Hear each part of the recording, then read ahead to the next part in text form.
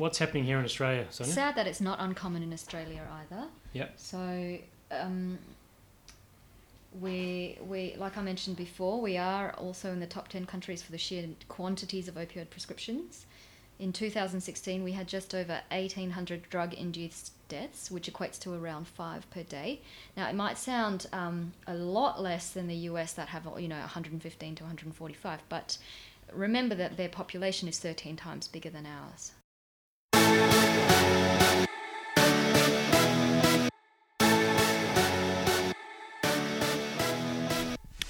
Welcome to episode 28 of the Obs and Gynae Crit Care podcast.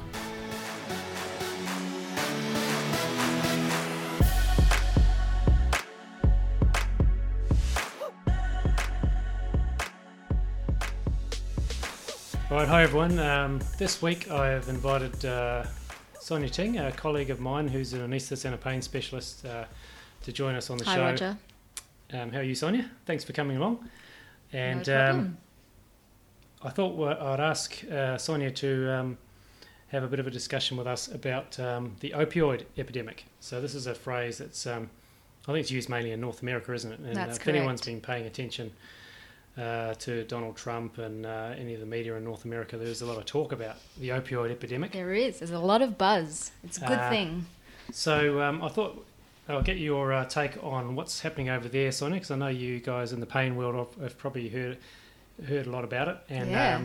And then maybe what's also happening here in Australia, because we are a similar country to America in many ways, medically and economically. So what is the debatable, but that's medically, possibly true. yeah. Well, we certainly use the same prescription opioid. But we're both first world countries. That's right, and And we we- do use prescription opioid medications. We do use a lot of prescription opioids. There are probably some similarities and some differences too. So let's have a discussion. Okay, so firstly, I'd like to say I don't think the word epidemic is an exaggeration. I think this is a major epidemic, and I've got some frightening numbers.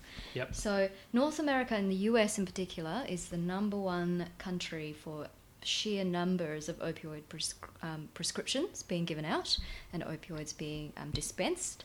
Canada is number 2. Australia's in the top 10. They're also, I think, number 1 for the number of opioids that are unused and, quote unquote, wasted and floating around in the community that need to be disposed of. The opioids epidemic refers to the death toll as a result of drug overdoses and opioids, whether accidental or intentional. The vast majority of opioid overdoses leading to death are actually accidental, so we can view those as preventable. The intentional overdoses, they may be harder to prevent because people that are intentionally overdosing might do it with other substances or in other ways. So the numbers, the frightening thing is the number of people dying from opioid-related deaths and accidental deaths are increasing. So 10, 20 years ago, the numbers were, less than 100, less than 50. In 2016, nearly 64,000 people died of drug overdoses. Over 40,000 of these were linked to opioids. Is this in the US? Or? In the United States of America. So there was 100 people died? Per day. Per day. Okay. So in 2017, estimates range from 115 to 145 people per day dying of opioid-related overdoses. Yeah, and so I've heard that's more than people dying from. That's more than the trauma. death toll from guns, from car crashes, from HIV, from AIDS, and those things often get more publicity. That's exactly right. Yeah. Yeah, so that's a higher death toll than all the US military casualties in Vietnam and Iraq wars combined.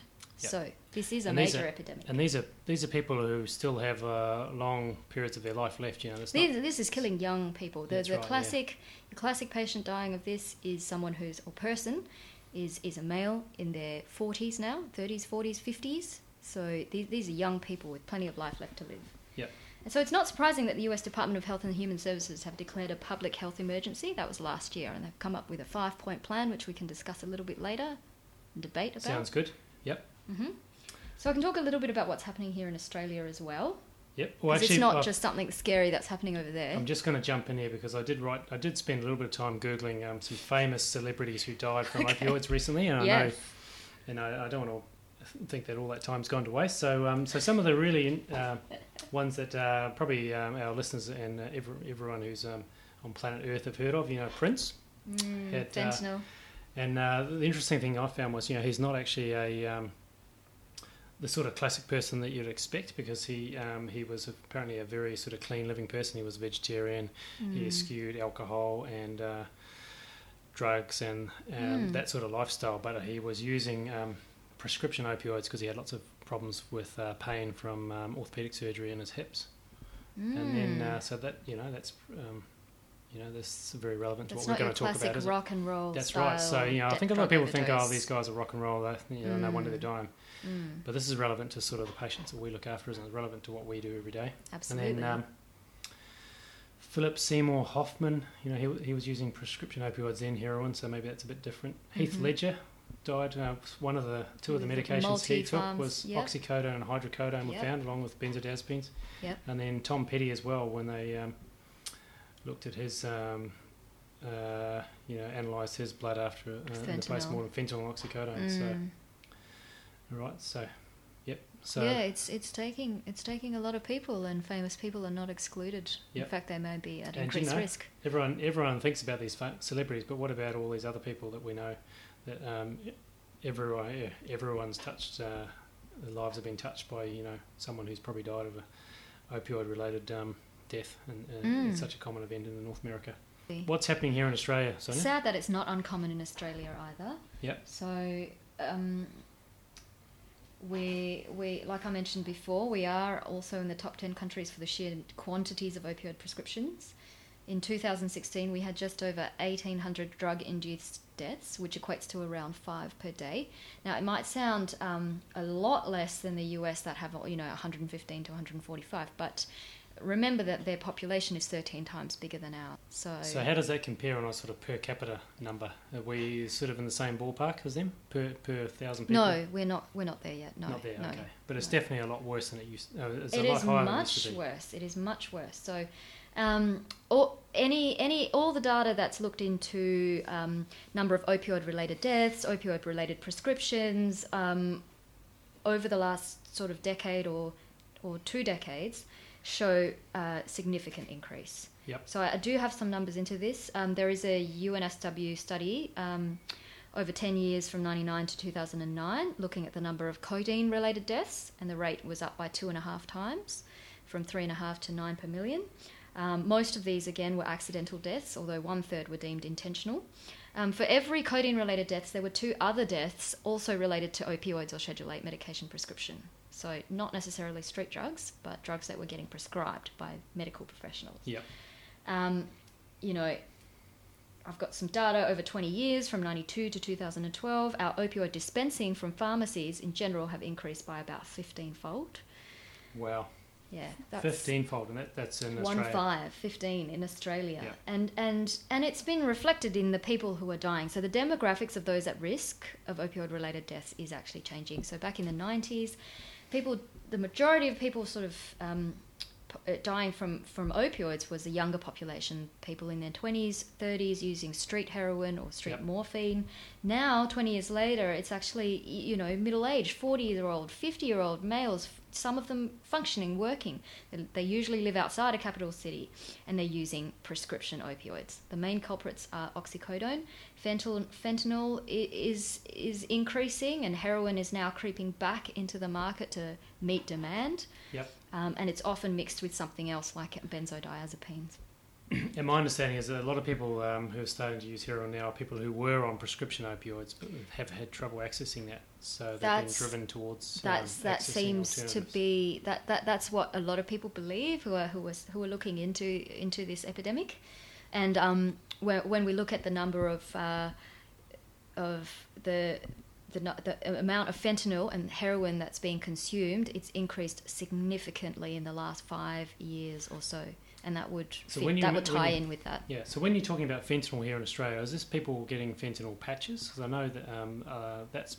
I'm just thinking as an outpatient. That would be so it's actually increased on the street. So the black market for heroin and fentanyl have really so increased similar to in North the last America. 5 So years. people are actually shooting up. This is a fentanyl. much bigger problem in North America than it is in Australia. Yep. However, in Australia there is a huge black market for fentanyl. It's a very Okay. clean synthetic opioid. It's And very easy to leach out Is of this a patch.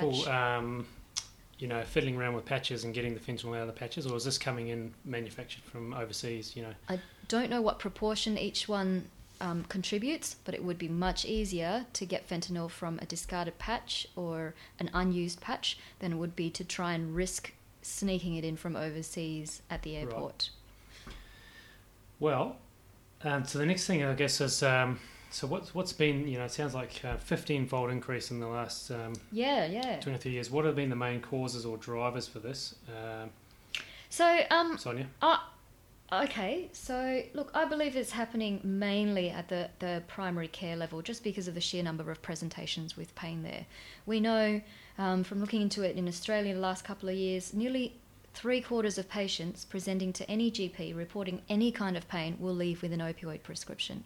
Now, whether this is appropriate or not, it's hard to decide, but that seems like a large number of patients to be leaving with opioids. And why have GPs changed their approach? Do you think there's some underlying causes there? Or? Absolutely. So I think that one of the main causes was an aggressive marketing campaign that sort of emerged in the mid 1990s, and this in turn was developed in response to rising awareness of chronic pain and the public health burden of chronic pain. Over the last couple of generations, we're now living longer than ever. Yep. Our organs, our joints and our nerves have to survive 7 or 8 decades. A few generations ago, we had much shorter life expectancies. And the rate of chronic pain we know starts to rise significantly after the age of 65. So the public expectation was, we need to respond and treat this pain.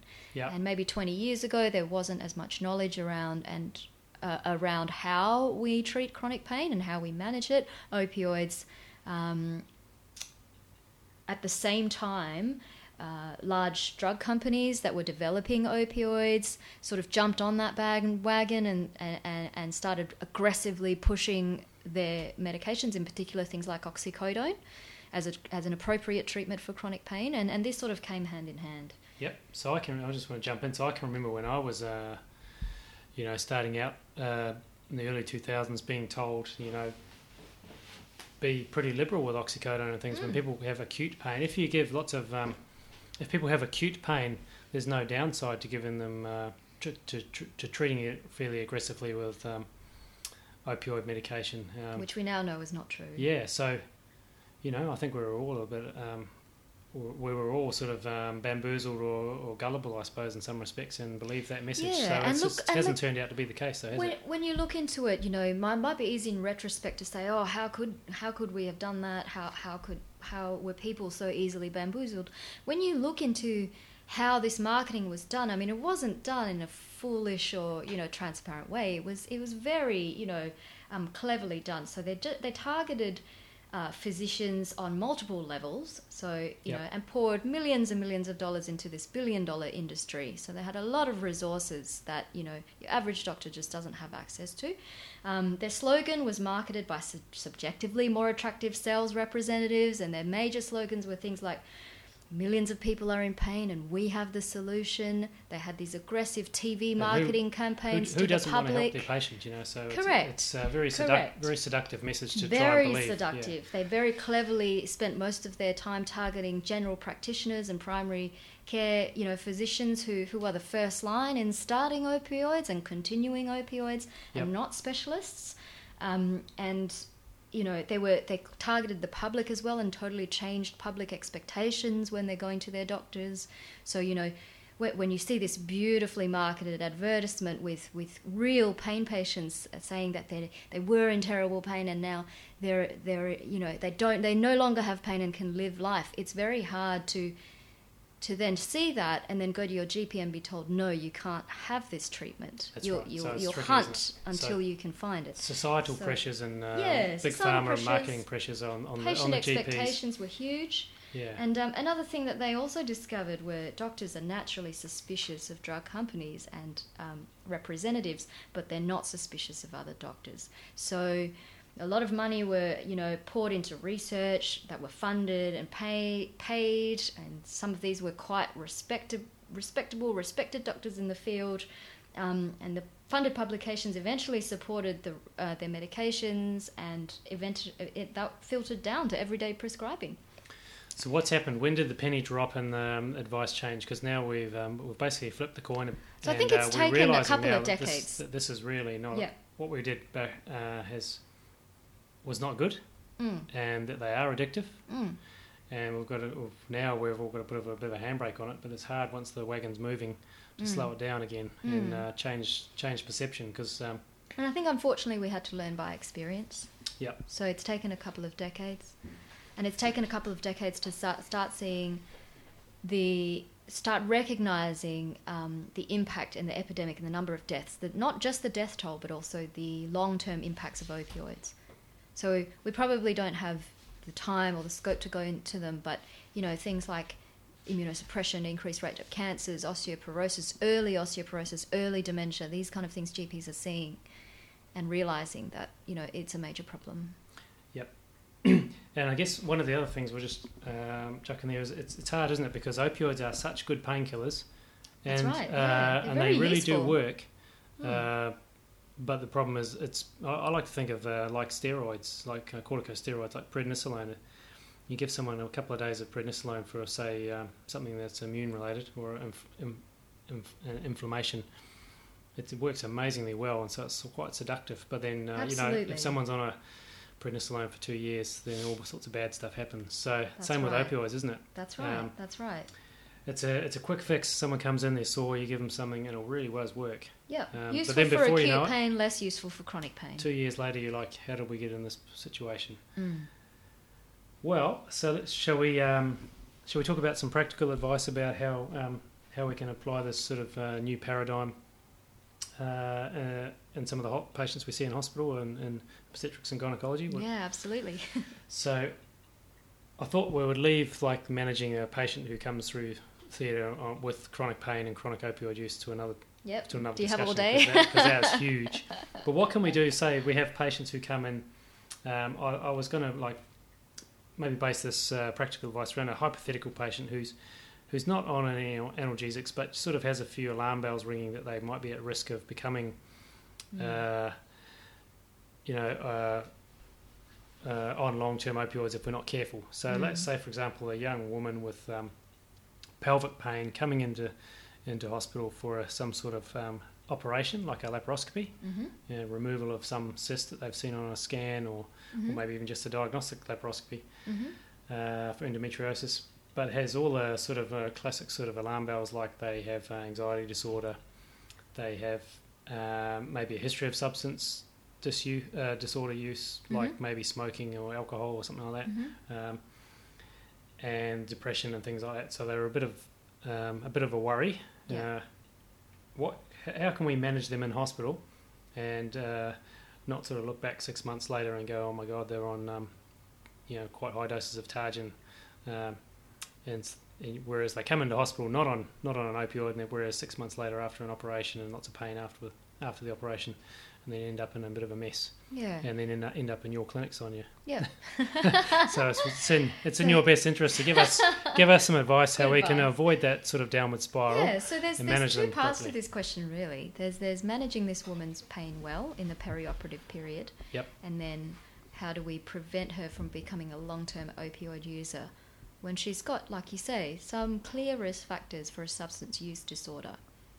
And I think, first of all, recognising someone who's at risk is crucial.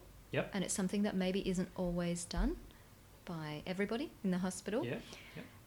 And I would refer people to something quick and easy like the opioid risk tool, which is commonly used by pain physicians. Is that online, or we can? It is online, and I can talk about it briefly. I'll put a link to that in the show notes for anyone who's listening. Yeah. So it's a quick sort of 5 or 6 point risk factor screening tool. You can count the number of points someone and stratify them into low, moderate, or high risk of opioid substance abuse. Yep. And it includes all the things sort of that you've talked about. So age, a young person, is more at risk, someone aged 16 to 45, someone with a personal history of substance use. That includes sort of tobacco, alcohol, benzos, other sort of addictive substances. A family history of substance abuse, and whether there is a genetic component, but there's also that learned social component. History of mental health disease, so depression, anxiety are top, but also things like schizophrenia,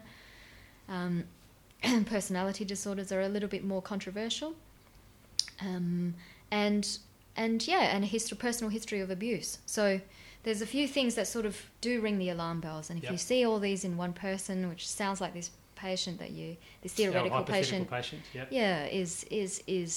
at least a moderate risk. So recognising this and recognising she's at higher risk of pain because she's had pre-op pain means that this person ideally should be flagged before the operation. So ideally they should be seen before by an anaesthetist who is going to recognise that risk and going to pay a bit more attention to a multimodal pain management plan. Yep. Now, so imagine I am the anaesthetist, Sonia, and you give me some advice.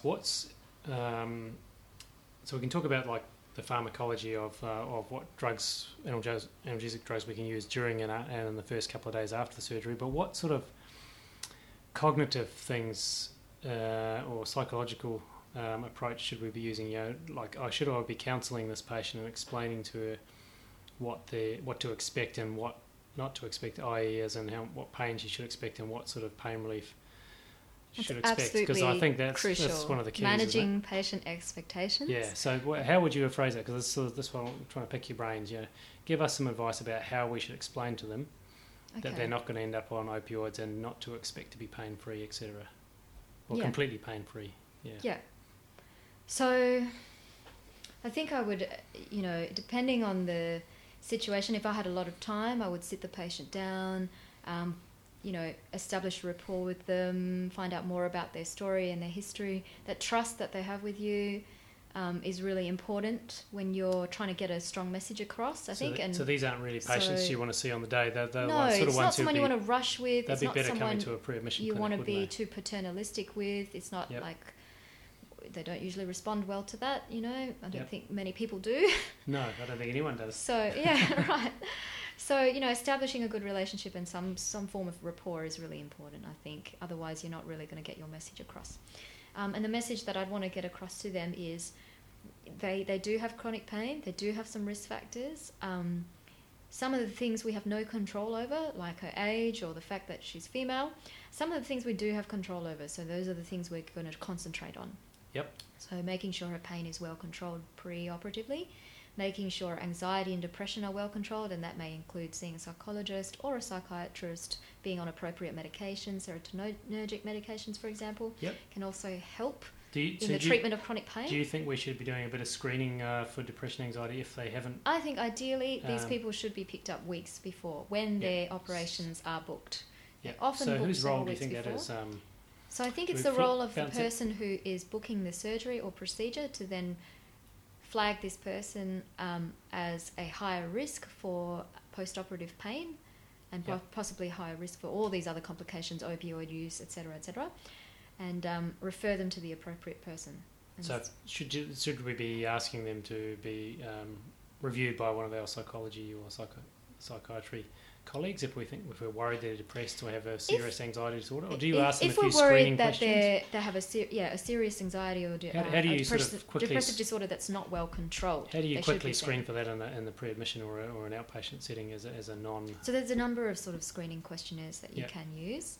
I'm happy to sort of look up a couple of simple ones, and the ones that we use in clinic might be a little bit too extensive to be used as a quick screening so I guess tool. when they meet you in the chronic pain or the pelvic pain clinic, there's more time for that sort of thing. But I was just thinking maybe there's some... But very simple depression screening tools. Ask them, how is your mood? Yeah, well, how do you see the future and things like that? Yeah. Well, how is your mood?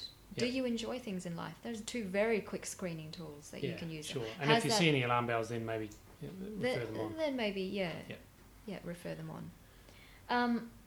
But more importantly, like you say, managing their expectations. So telling them, look, this is an operation. There will be some pain, but these are the things that we're going to do to reduce your pain. If they have already had some experience with opioids, they'll probably bring that up themselves. If they don't, I do normally bring that up during the consult.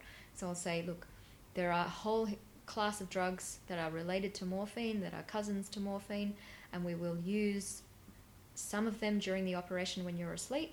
We might use it afterwards to help you get on top of your pain for the first couple of days, but they're not safe to be used long term, and we wouldn't expect that you would need them long term because we will be using all this other good stuff. Okay, that's really good. I think that's all you need to say, really, isn't it? I guess it gets a bit trickier if they then have different expectations to clash. So but a lot of the time they haven't actually formed that. They haven't actually formed that expectation. That's right. Yeah. So that's good. So then the next thing I was going to ask, and I know you've probably got other things you want to talk about too, but let's say, for example, so they have their surgery, they have a laparoscopic removal of a cyst or something, and they're up on the ward, and you get a call as a duty anaesthetist or maybe someone holding the acute pain service page. You get called to see them in the first 24, 48 hours after their surgery, and they were written up with some sort of PRN opioid, and they've used the maximum amount, and the nurse looking after them is exasperated. Mm-hmm. So despite our sort of counselling, they keep asking the nurse for more oxycodone or more buprenorphine or whatever opioid you use in your institution. So this is how more are we going to diffuse this? Yeah, so this is a more sort of management of acute pain post-surgical patient. Yeah. And I think we do need to step back and sort of not just focus on the fact this is a sort of high-risk chronic pain patient that is at risk of substance use, but also think she's just had an operation. Has something gone wrong? You know, does she need a review? Has anyone actually looked at her abdomen? Does she need a surgical review? So one of the things, well, let's just assume, because we're talking about pain, that we don't have any serious pathology. She's just really anxious and catastrophizing a bit about her pain. Sometimes I've seen some of my colleagues or even surgical colleagues, go add up how much oxycodone they've had in the last 24 hours and then start them on a slow release preparation.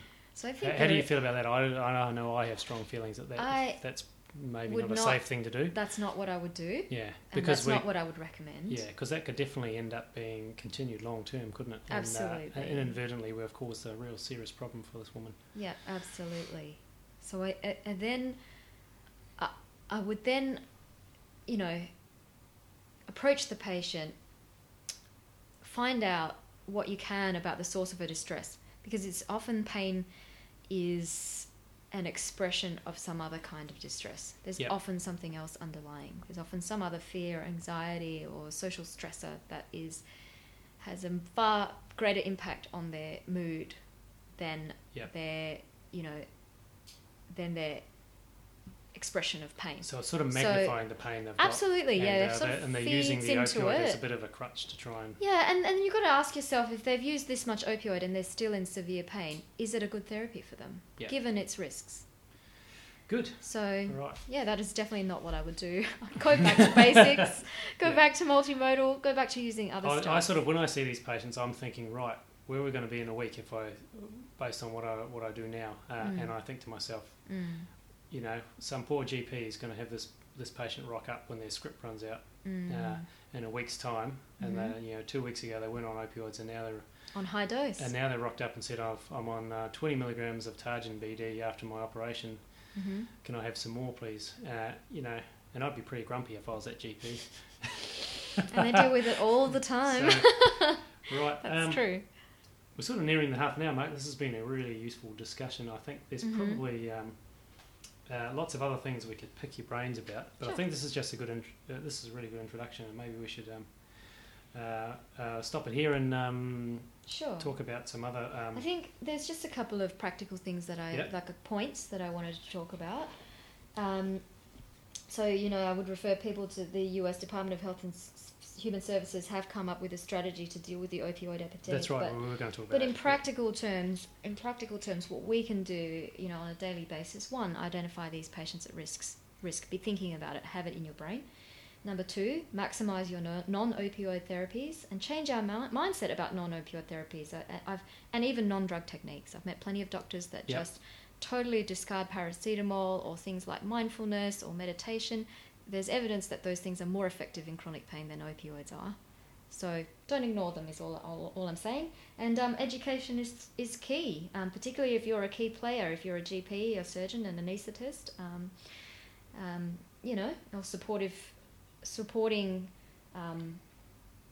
roles like nurses and pharmacists and everybody else that's involved in the care of someone and delivering opioids to a patient. And remain cynical about new opioids that claim to be miracle drugs, because it happens nearly every time a new opioid becomes introduced. It's a good, it's the perfect thing to sell, isn't it? Yeah. So actually, and that just reminds me. So if your comment about mindfulness and cognitive strategies, I'm becoming a big believer in them. I think that's a really a great strategy. But there was a great article in the New York Times that we were going to mention that we just beforehand, weren't they? Do you want to tell us about that, or tell the listeners about that, and Sonia? Sure. Well, this is actually one I heard. You had a read through it? Yeah, I told you about from it, you. I? But I heard it from another podcast, which I'll give everyone a link to as well. Sure. Okay. So this is a very entertaining article. I think it was published in 2016, and it's written from the personal point of view of a woman who, an American actually woman. Earlier this year, I think. Oh, was it in 2018? Was it? The end of last year, December. I'm perhaps thinking of the one about Purdue, about oxycodone. Yeah, that was written in October 2017. Okay, this is the one about. Were you talking about the one about the green tea? Yes. Yes. So that was only about 6 months ago. Okay. Yeah. All right. So it was written by an American woman who travelled to Europe and I think Germany to have her laparoscopic hysterectomy. Well, she was living over there with her husband who was working over there. So I think she was there for a few years with her husband who was which is working why for she a firm had her in Germany. surgery there. Yes. Yeah. But she came with a mindset and expectations of an American person. That's right. So it is a very amusing article about the way she walked in with her expectations, which were essentially to have high dose opioids on discharge and be able to, I think in her own words, to knock her out. What was the title? I wanted Vicodin and all they gave me was green tea. Yeah, that's right. And she had a very rational explanation from the surgeon and the anaesthetist. And what was great was they all had a very united front. They all believed the same thing. They all were telling her the same message, which is crucial, I think, if you want to get a point across. And as a team, they told her this is what we would do to manage your pain, and you would be getting it as an inpatient, but not on discharge. And they suggested that she pick out her favourite tea and let her body rest and let her body heal. And she did that, and she described her healing process. She described her recovery, and she recovered well. Yeah, and I think she actually drank more than just green tea. She had a few different types. Peppermint. But it is quite entertaining, and she acknowledges that she was uncomfortable for a few days, but didn't sound like it was severe. Mm-hmm. And it was really interesting and well-written article. So yeah. I'll actually put a link to that as well. I think it was like I googled it and read it for free, so I don't think it's accessible something that online. you don't need a subscription to read it yet. Mm-hmm. Okay. Right. Thanks very much, Sonia. That's Thanks been for having very me. entertaining, a great overview of what is a very important topic. Okay.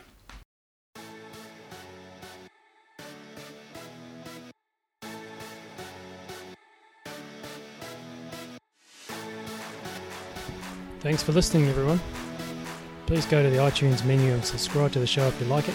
Write a review. This will also help us get seen by other listeners on the iTunes menu. If you're also interested, please go to our website at www.obsandgynecare.org, where there will be lots of show notes and links to interesting videos related to the topic that you just listened to. See you again next time.